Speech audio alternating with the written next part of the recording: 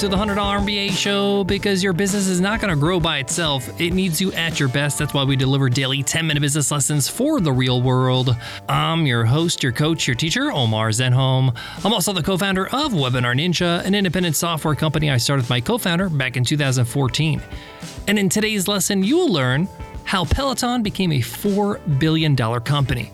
Founded in 2014, Peloton decided to bring that spin class experience to the home. But bike exercise videos have been around forever. Stationary bikes have been around forever. Why did Peloton explode and become a huge business? Well, that's what we break down in today's lesson, so you can extract those strategies and apply them to your own business. So let's get into it. Let's get down to business.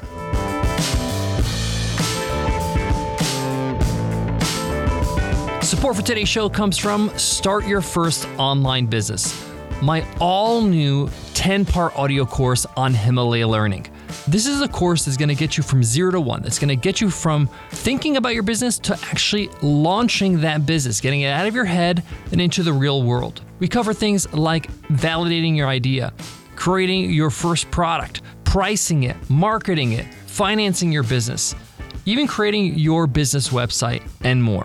Check it out at Himalaya.com/MBA and use code MBA to get a 14-day free trial. Again, that's Himalaya.com/MBA, promo code MBA.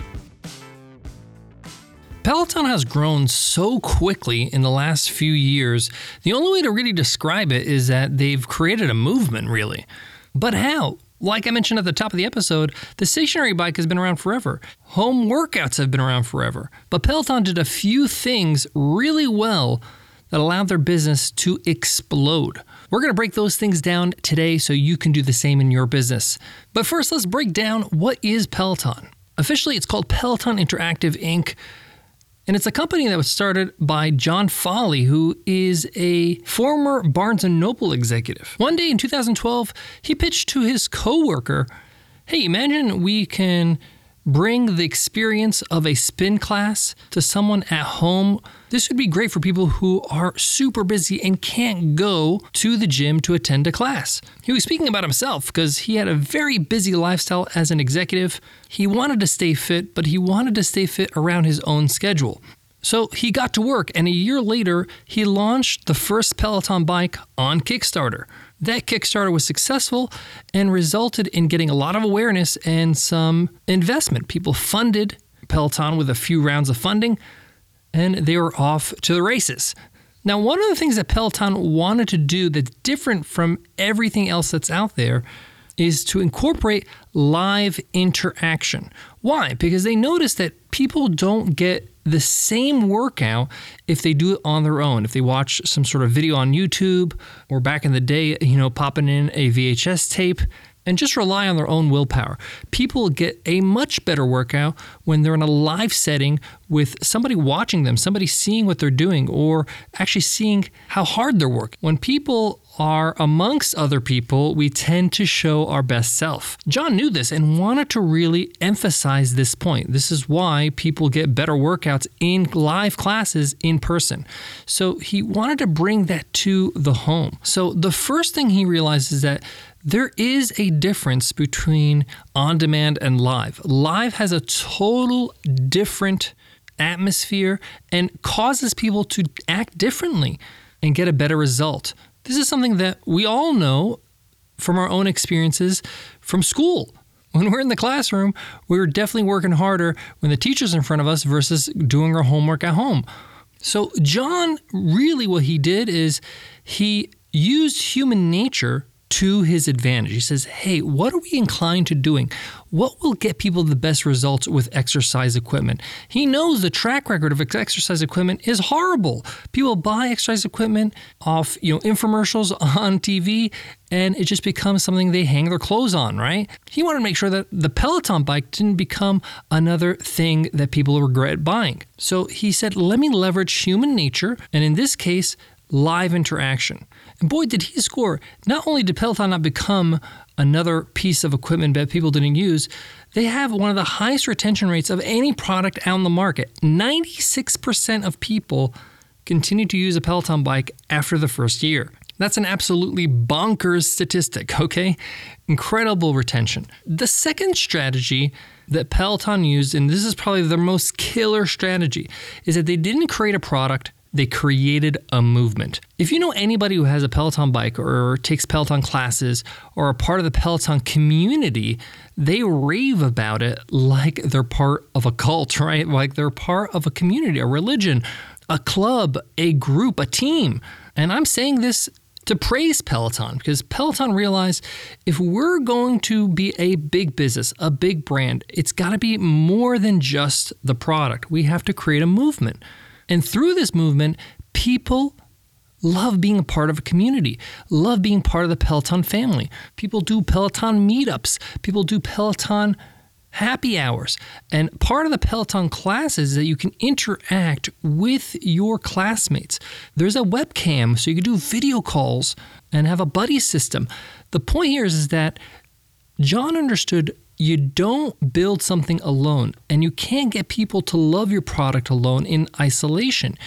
And if you want people to do something like get in shape, you're going to need the power of momentum and the group. And therefore, he leveraged the power of community and says, I'm going to build a whole community around Peloton so people love coming back to the classes, not just because of the classes and the exercise and the workout they get out of it, but because the community aspects, because they're going to see their friends. Hey, I'm part of an intramural over 35 years old basketball league.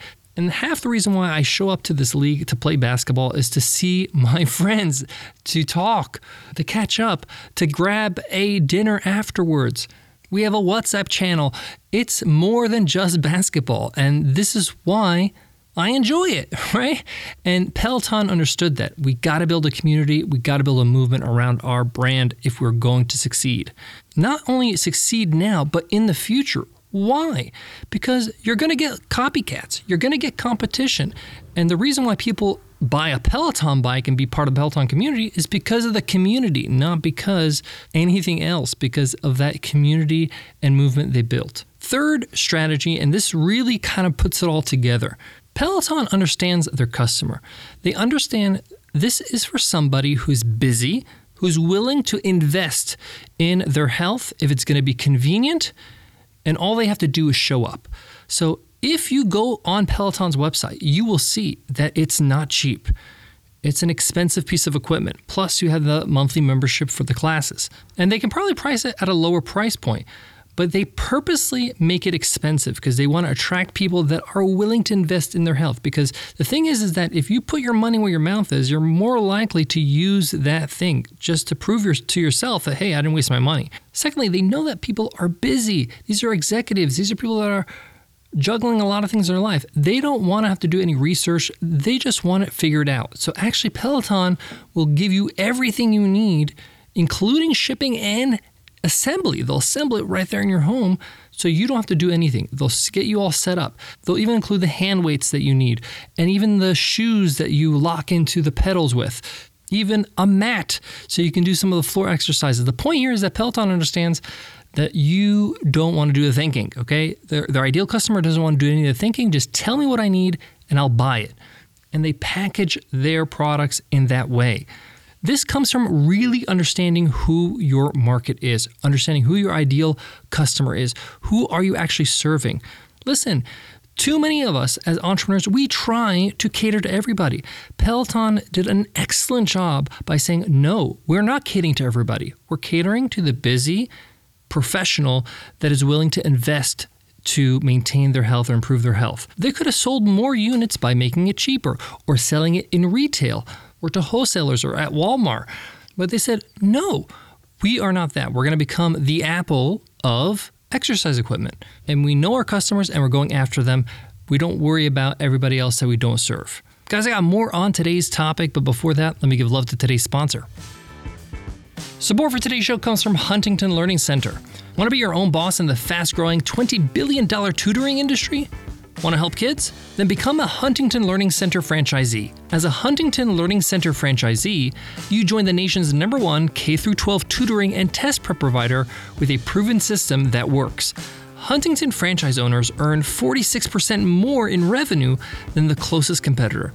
The Huntington advantage includes low startup expenses and an award-winning team dedicated to your success. No education experience needed. In today's environment, the need for tutoring has never been greater. Take the next step. Learn how you can join Huntington and have a lucrative and rewarding future. Call Huntington today at 1-800-653-8400 or visit huntingtonfranchise.com. Again, call 1-800-653-8400. To wrap up today's lesson on how Peloton became a $4 billion company, of course, we got to talk about the pandemic. Peloton exploded in the last couple of years because of COVID-19, because a lot of people were stuck at home, gyms were closed all around the world, and wanted to get a good workout in. Now, some people might say, oh, they got lucky because of the pandemic and that's why they grew so fast. That's simply not true. I did a bit of research and found out that Peloton did most of its growth actually before the actual pandemic, but they moved up another level when they hit the pandemic. And it's not because of the pandemic they were successful even before it.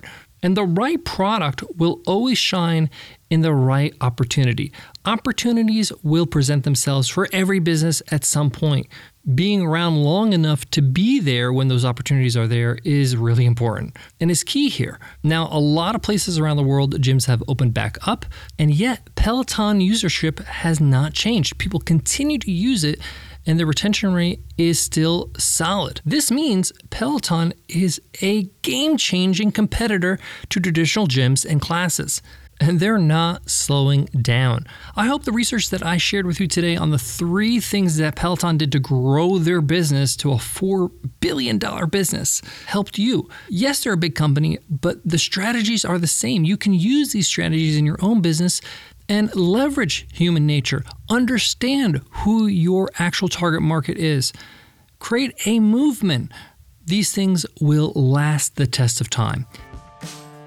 Thanks so much for listening to the $100 MBA Show. If you love what you hear, leave us a review on your favorite podcast app. We'd love to hear what you think of the show, and it also helps us get more exposure to get more listeners so we can keep on bringing new lessons to you every single day. Before I go, I want to leave you with this. Every business starts from zero. It's easy to look at these big businesses, these billion-dollar businesses, and say, oh, easy for them. They're this big business. But they started from zero. They started with an idea. John had an idea working over at Barnes & Noble, put a Kickstarter together, and made it happen. We are all capable of great success. Thanks so much for listening, and I'll check you in tomorrow's episode, Q&A Wednesday. I'll see you then. Take care.